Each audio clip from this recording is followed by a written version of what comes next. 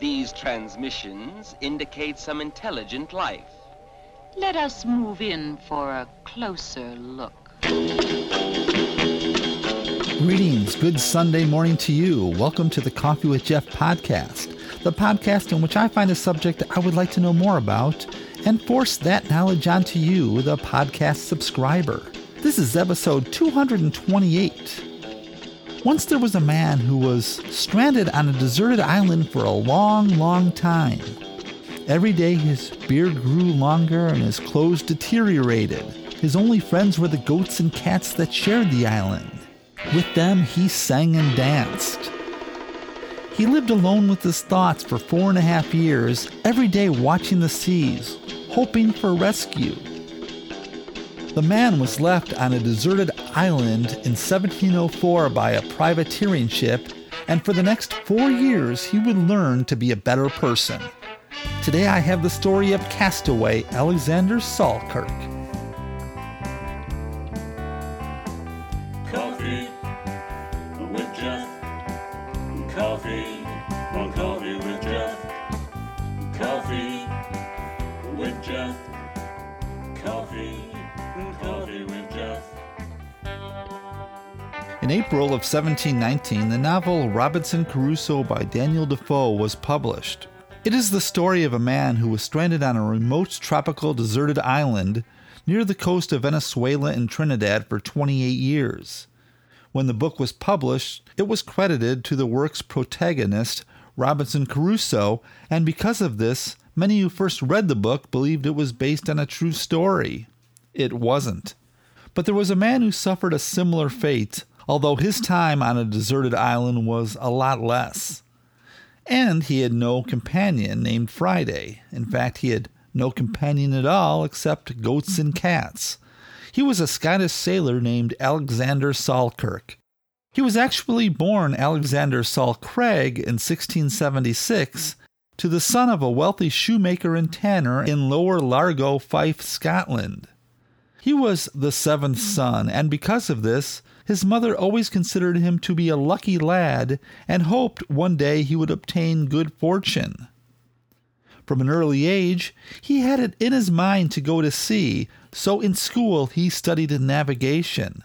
He was a very smart but spoiled child who was always getting into trouble for one thing or another due to his constant mischief.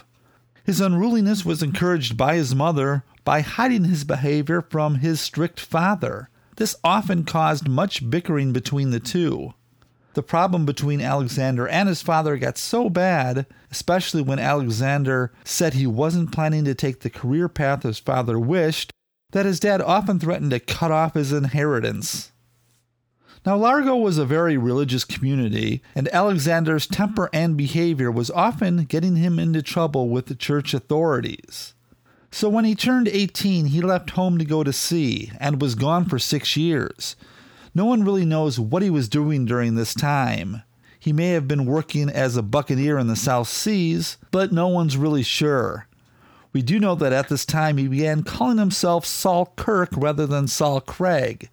Apparently this was due to his name being written down in error on a logbook, and Alexander decided he liked the new name better. By 1701, he was back home in Largo, and he was worse than ever, often arguing and fighting with his brothers. Like always, he was given a citation from the church for his unruly behavior. One particular fight with two of his brothers came when they pulled a practical joke on him that made him upset. He was forced to publicly apologize, and soon after was off again. Charles II of Spain died on November 1st, 1700. Charles had no children and was the last of the Spanish Habsburgs. This began a 13-year war to determine whether the vast possessions of the Spanish Empire should pass to the House of Bourbon or to the House of Habsburg in what is known as War of the Spanish Succession. England was now at war with Spain and France. Queen Anne of England offered seamen a letter of marque. This gave private ships the right to raid enemy ships and keep 4/5 of the spoils of war for themselves. These men were known as privateers. It was basically legalized piracy. It was a dangerous occupation, but the wealth it could bring attracted many men, including William Dampier, an English privateer and explorer. In his lifetime, Dampier became the first Englishman to explore parts of what today is Australia and was the first person to circumnavigate the world 3 times. He was also an excellent writer who wrote books on his travels that were highly sought out. Dampier had 2 ships ready to go to the Spanish-controlled South Pacific, the 26-gun St. George with a crew of 120 men, and the 16-gun Cinque Ports with 63 men.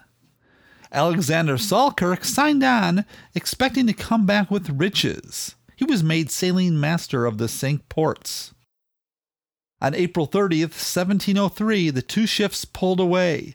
Selkirk quickly became a great seaman, the type that could smell a storm brewing, could predict the change of wind from the slightest slackness of the sail, and also developed a great sense of foreboding. He could sense when danger was on the horizon. Just a couple of months into the voyage, Alexander learned the terrible truth about Captain Dampier. He was a horrible leader. When he marooned one of his men for insubordination on a Portuguese penal colony, morale on both ships began to sink. And as time went on, more sailors were marooned, some at their own request. Many of the crew thought Dampier wasn't ruthless enough to take opportunities to plunder passing ships, and as a consequence, large amounts of booty were being lost. Things were made worse when the captain of the Cinque Ports, Charles Pickering, suddenly passed away from fever and was replaced by the disagreeable 21-year-old Lieutenant Thomas Stradling. Stradling and Selkirk got into frequent arguments about how to run a ship, especially with navigation, something Selkirk had become an expert at. And to top it off, the Cinque Ports was in terrible condition. Worms were eating away the wooden planks, and leaks became a problem, and they were getting worse all the time. The ship was even in worse shape when both ships took on Cape Horn. Cape Horn is at the bottom of South America, and passing through Cape Horn is necessary if one wants to travel from the Pacific Ocean to the Atlantic. Well, this was true before the Panama Canal anyway. The problem is it's one of the most hazardous shipping routes in the world. Huge winds, waves, and storms have taken many riches, ships, and lives to the bottom. It took 4 days in some of the worst weather imaginable to make it around. During the voyage, both ships were separated, and the men of the St. George assumed Cinque Ports had been lost at sea. Once on the other side, 10 days later, however, both ships were reunited. They landed on the remote, uninhabited island of Juan Fernandez off the coast of Chile. Juan Fernandez was a great place to get fresh water, replenish supplies, and make repairs. The island was a paradise to the men, never too hot or too cold, with plenty of goats and fish to eat. Selkirk and 40 men, who were just sick and tired of Stradling's poor leadership, decided they would rather stay on the island than get back aboard the Cinque Ports. Stradling was so focused on the money that he refused to listen to Selkirk when he tried to explain the quickly deteriorating, dangerous condition of the ship. It was only through Captain Dampier that the men agreed to return and to continue their search for French and Spanish ships to plunder. But those plans didn't go very well. After a couple unsuccessful attacks, they were forced to retreat, taking on heavy damage. By then, both ships were at odds with each other, and they decided to split up the riches and go their separate ways. Stradling decided to go back to the uninhabited island of Juan Fernandez to replenish their dwindling supplies.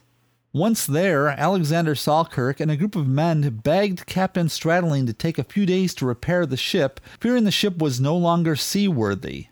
Stradling thought Selkirk was being way too cautious. It could take days or even weeks to fix all the ship's problems. Who knows how many Spanish or French ships they would miss and all the riches that come with it. His order stood. The ship would leave as soon as possible. Selkirk's famous temper began to erupt. He said he would rather take his chance on the island rather than this leaky vessel. He turned to the crew and asked, "Who will join me?" No one agreed. He said he would go it alone. He began to wonder if Stradling would have him put in restraints, locked up until the ship was back out on the ocean. But instead, to his surprise, Stradling quickly agreed. "I found him just as glad to be rid of me as I was of him," Selkirk later said. "The one thing we had in common was our mutual dislike." A longboat paddled by 2 men brought him to a shore with his few possessions, a small sea chest of supplies, a musket, and a Bible. Once the boat dropped him off on the island and started to paddle away, Selkirk suddenly changed his mind. He panicked and began running towards the ship, going into the water up to his knees, yelling that he wanted to get back aboard. But Stradling was having none of it. He was all too happy to have Selkirk out of his life. He stood and watched the ship slowly disappear into the distance and realized that he was now all alone.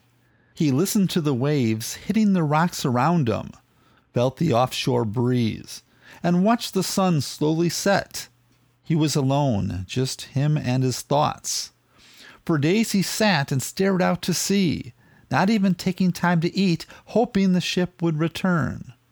It never did. Hunger finally got the best of him, and he began to feed on seals and shellfish that he could find on the shore. He hated the food and missed salt and bread. The first thing he needed to do was find a place to live, and there was a cave in the rocks on the shore that he used as his home. He would walk up and down the beach, hoping, probably praying, for a ship to rescue him. And as the days went on, he suffered a terrible depression. He often thought of suicide. One night he was in his cave with a fire to keep warm when he began to hear a violent wailing noise outside. There was something on the beach that sounded as if it was calling out in anger. Whatever it wasn't human. Sweat began to pour down his face. He sat up, rigid with terror. Were these monsters on the beach? Demons, maybe? He dug out his musket and waited. No sleep was gotten that night. In the morning, he slowly ventured out. He saw what had been making that horrible noise. Hundreds of migrating sea lions now filled the beach. His main source of food was now cut off, and this forced Alexander to head into the island's interior. This might have been the best thing to happen to him. He found that deep in the woods, there were tall trees that produced a sweet fruit, and others that had small black plums. There were also goats. Goats provided meat for eating and skins for bedding and clothing, and as time went on, his clothes began to deteriorate. To catch a goat, he learned how to chase them down. The skins that he was able to cure was just what he needed as winter began to approach. They kept him warm. His previous experience with this kind of thing, when he worked for his father's tannery, came in handy. What he didn't have was experience building a shelter, and with the cold coming, he would have to do something. He had an axe, but no saw or hammer.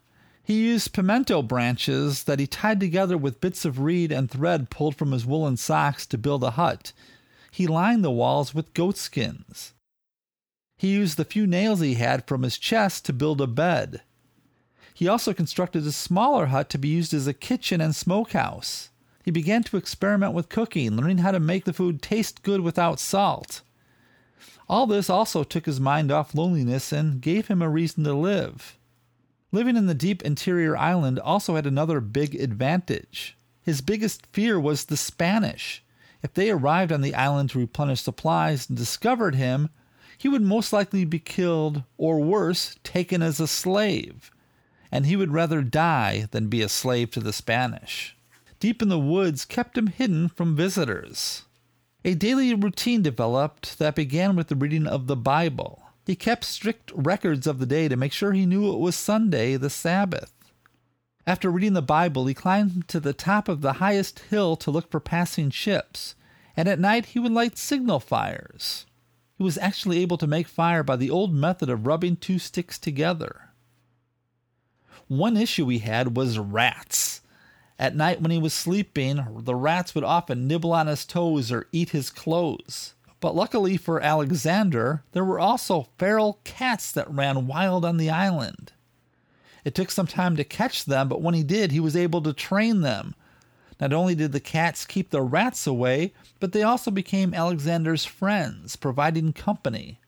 They bred so fast that often he was covered with them when he slept. He also worried about the cats a bit. He thought that upon his death, with no one there to bury his body, the cats might feast on his remains. He had one very serious accident, one that almost killed him. He was chasing down a goat when the goat suddenly stopped. As he lunged towards it, he found that the goat had stopped because he was on the edge of a cliff that was hidden by some shrubs. Both Alexander and the goat fell from a great height. He only survived the great fall because he landed onto the goat, which softened the impact. He was severely hurt and barely survived. He lay on his back for the rest of the day and into the night. It wasn't until sometime the next day that he found the energy to crawl back to his home and lay on his goatskin bed. For the next couple of days he was in extreme pain, and without anybody to get him food or water, he was forced to painfully do these things for himself. It took 10 full days before he was well enough to get back on his feet. As time went on, Alexander Selkirk began to find contentment and peace.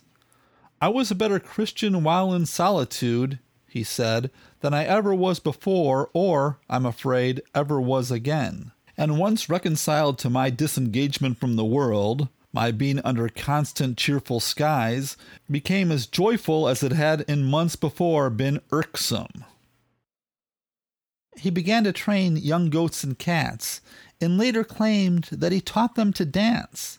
They were his only friends. He said that he never danced with a lighter heart or greater spirit anywhere to the best music than he did to the sounds of his own voice with his dumb companions. And he must have looked quite a sight, all dressed in goatskins with long graying hair and beard. When his shoes were beyond usefulness, he didn't care. His feet were so callous that he didn't need them anymore. And the food he ate began to get better all the time. He ate meats, fruits, and vegetables, and spent his time learning how to prepare the food in different delicious ways. He found he no longer missed salt. He took delight in everything around him. Now and again he would carve his name and the day he was stranded onto the trees, and sometimes the length of time he was there, figuring someday, when he was gone, dead or rescued, some future inhabitants would know Alexander Selkirk had been there.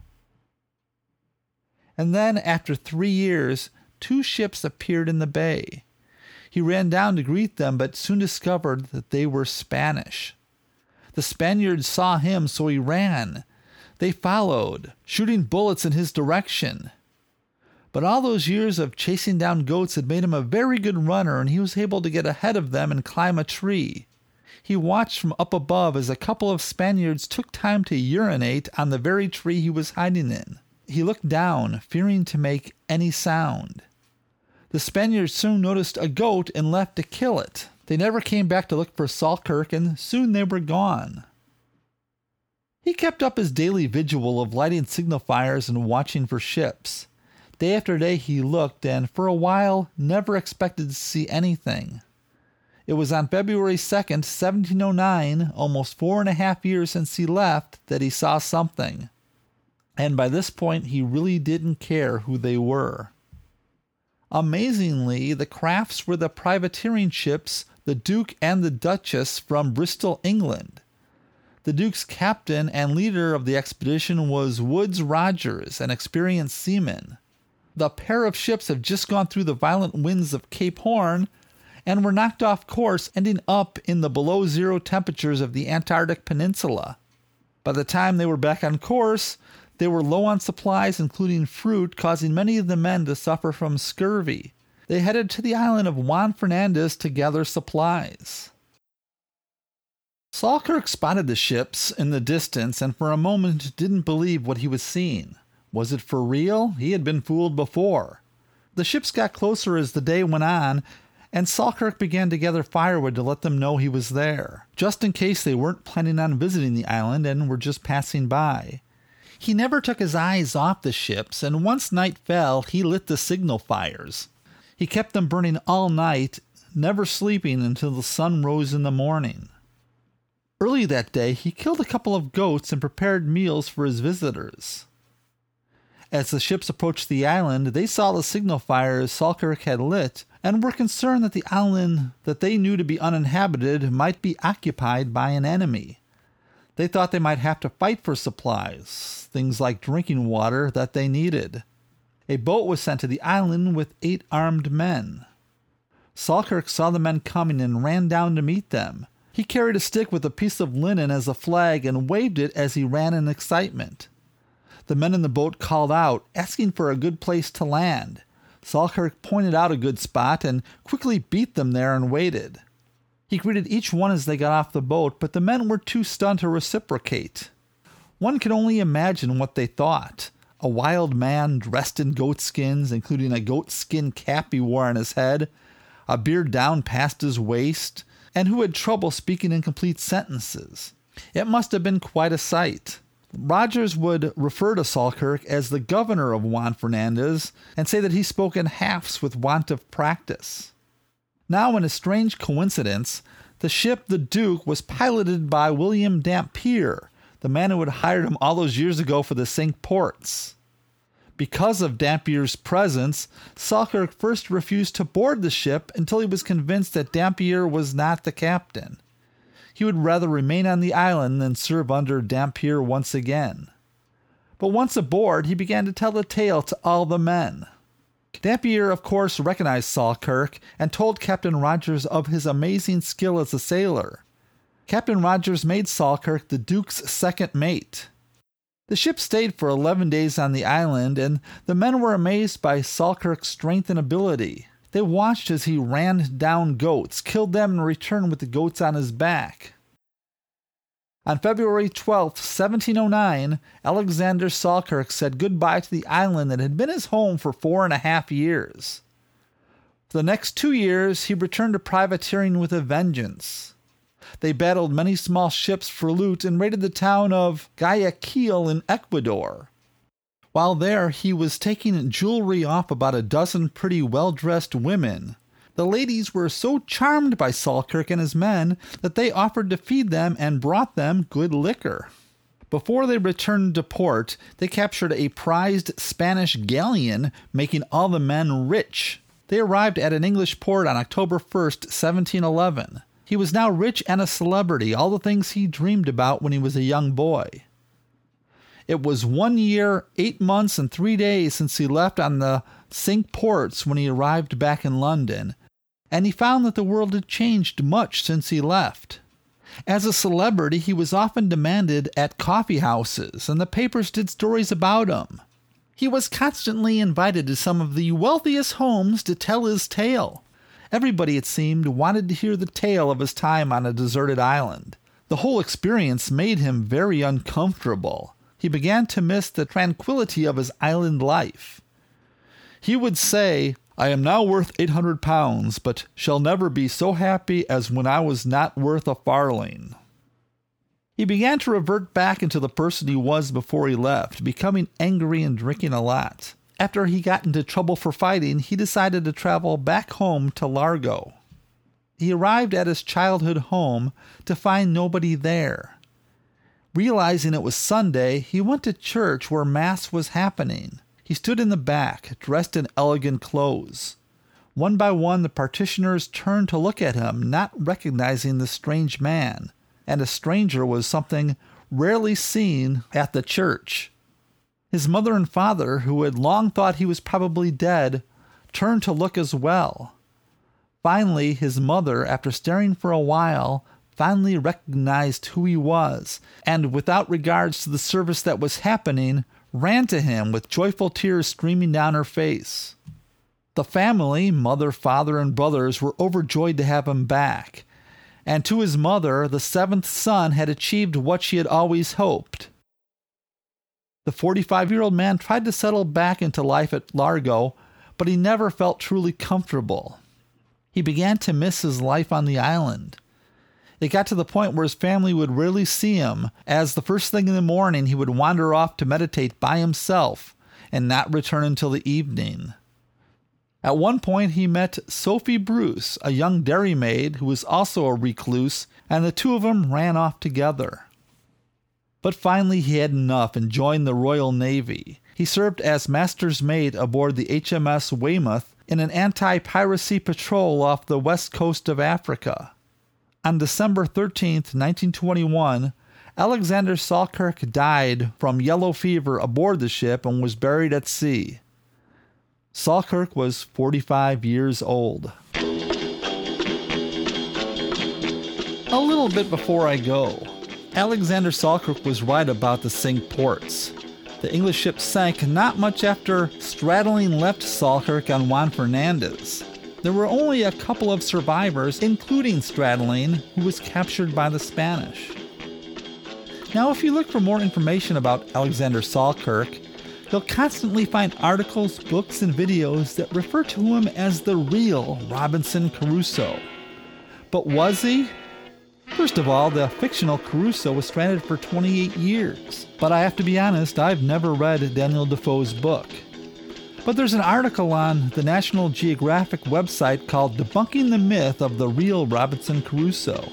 The basic premise is that Crusoe was based on a lot of buccaneer survival stories. Selkirk is definitely not accepted as a major source or even one of the top 5, says Paula Backschneider, an English professor at Auburn University and author of Daniel Defoe, His Life. Robinson Crusoe is a long book, and it's incorrect in a dozen ways to give Selkirk as a major source, she said. So to all of you who call him the real Robinson Crusoe, ha, ha, ha. Anyway, how about the ending credits?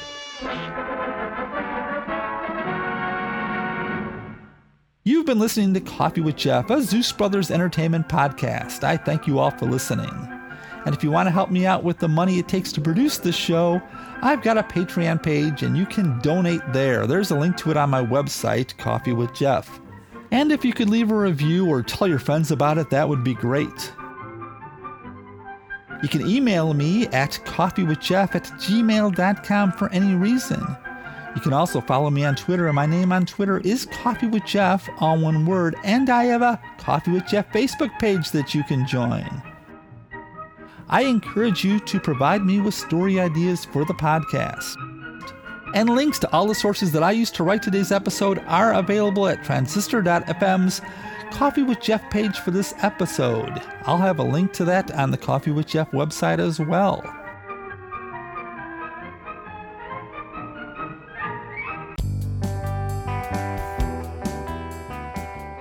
I want to thank my wife of 37 years for being my wife of 37 years. David Metzger for designing the Coffee with Jeff logo, Kelly Rickard for writing and performing the Coffee with Jeff theme, and to all of you who listen to the show every week, thank you so much. And of course, a special shout out to all those that repost this on social media. That warms my little heart. Take care, remain healthy, and I'll be back in 2 weeks with something, well, gosh darn terrific.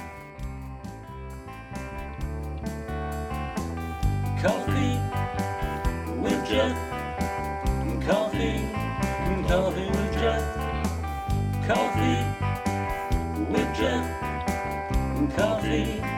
Coffee with Jeff. I once knew a man who used to drink his coffee black. He once tried it with some cream. Didn't like it, now he never looks back. Coffee with Jeff. Coffee with Jeff.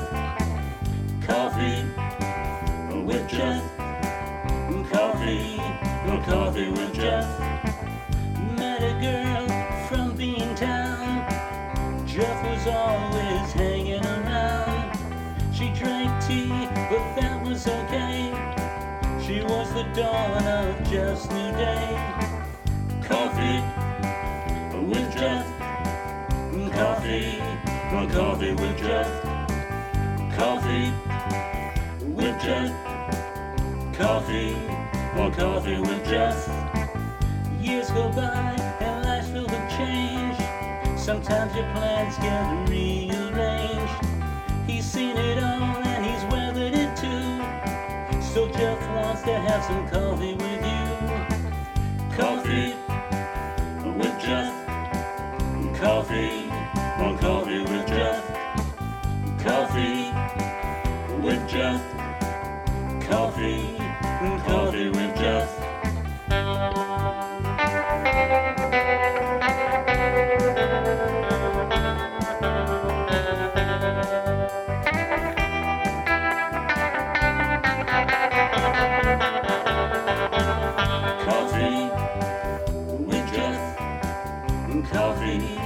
Coffee with Jeff. Coffee with Jeff. Coffee with Jeff. Yeah. Coffee with Jeff. Coffee.